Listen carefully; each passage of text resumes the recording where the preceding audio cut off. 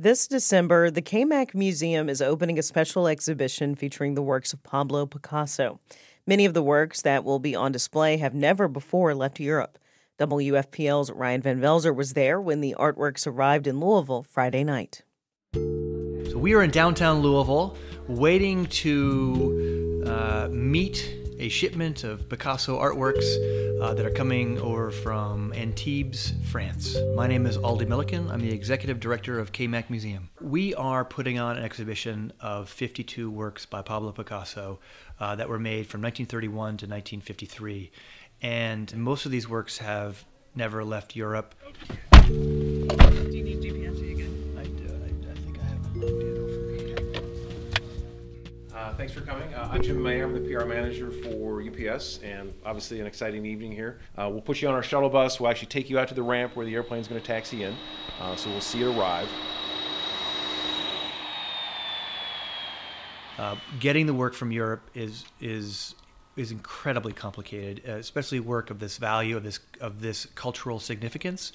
The French Foreign Ministry had to sign off on this project, and obviously there's customs, paperwork, and so all kinds of regulations and hoops that you have to jump through to make this happen. So I'm out here on the runway right now. The plane has just landed. We are watching the doors open for the first time. There's a crowd gathered around the back of the plane where the cargo hatch is opened. Yeah. And the ceramics are in the tiny boxes. Oh, that big one might be a drawing. No, they'll be in like very meticulously packaged crates. But we're like, oh, that one? That crushed box is definitely the ceramics. Can I get your name, by the way? My name is Katie Blackburn. Yeah, no, I've measured all the boxes and measured the truck and like have straps and blankets and everything to cushion it. But just driving it from the truck rental place to the museum today, I was like, this is a bump. This is a bump. This is gonna hurt me when I drive it later. 66192. That's it. This part is a little makes me nervous because a forklift operator and just having the pieces go from here to our truck makes me a little bit nervous.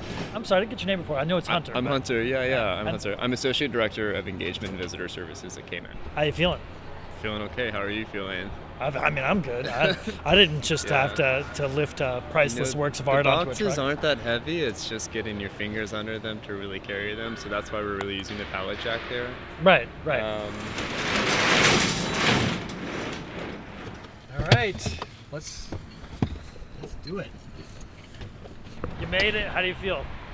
I made it. I hope nothing broke.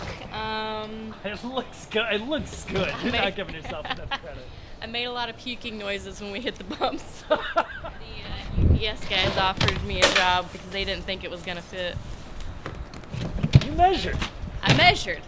I think one of the hardest things about running a museum is you know what really good artwork is, but it's hard to get it to the museum sometimes because you don't always have access to the material that you want to show. So for us to contextualize both the museum and basically the most influential artist of the 20th century in our city is incredible. It's profound, actually.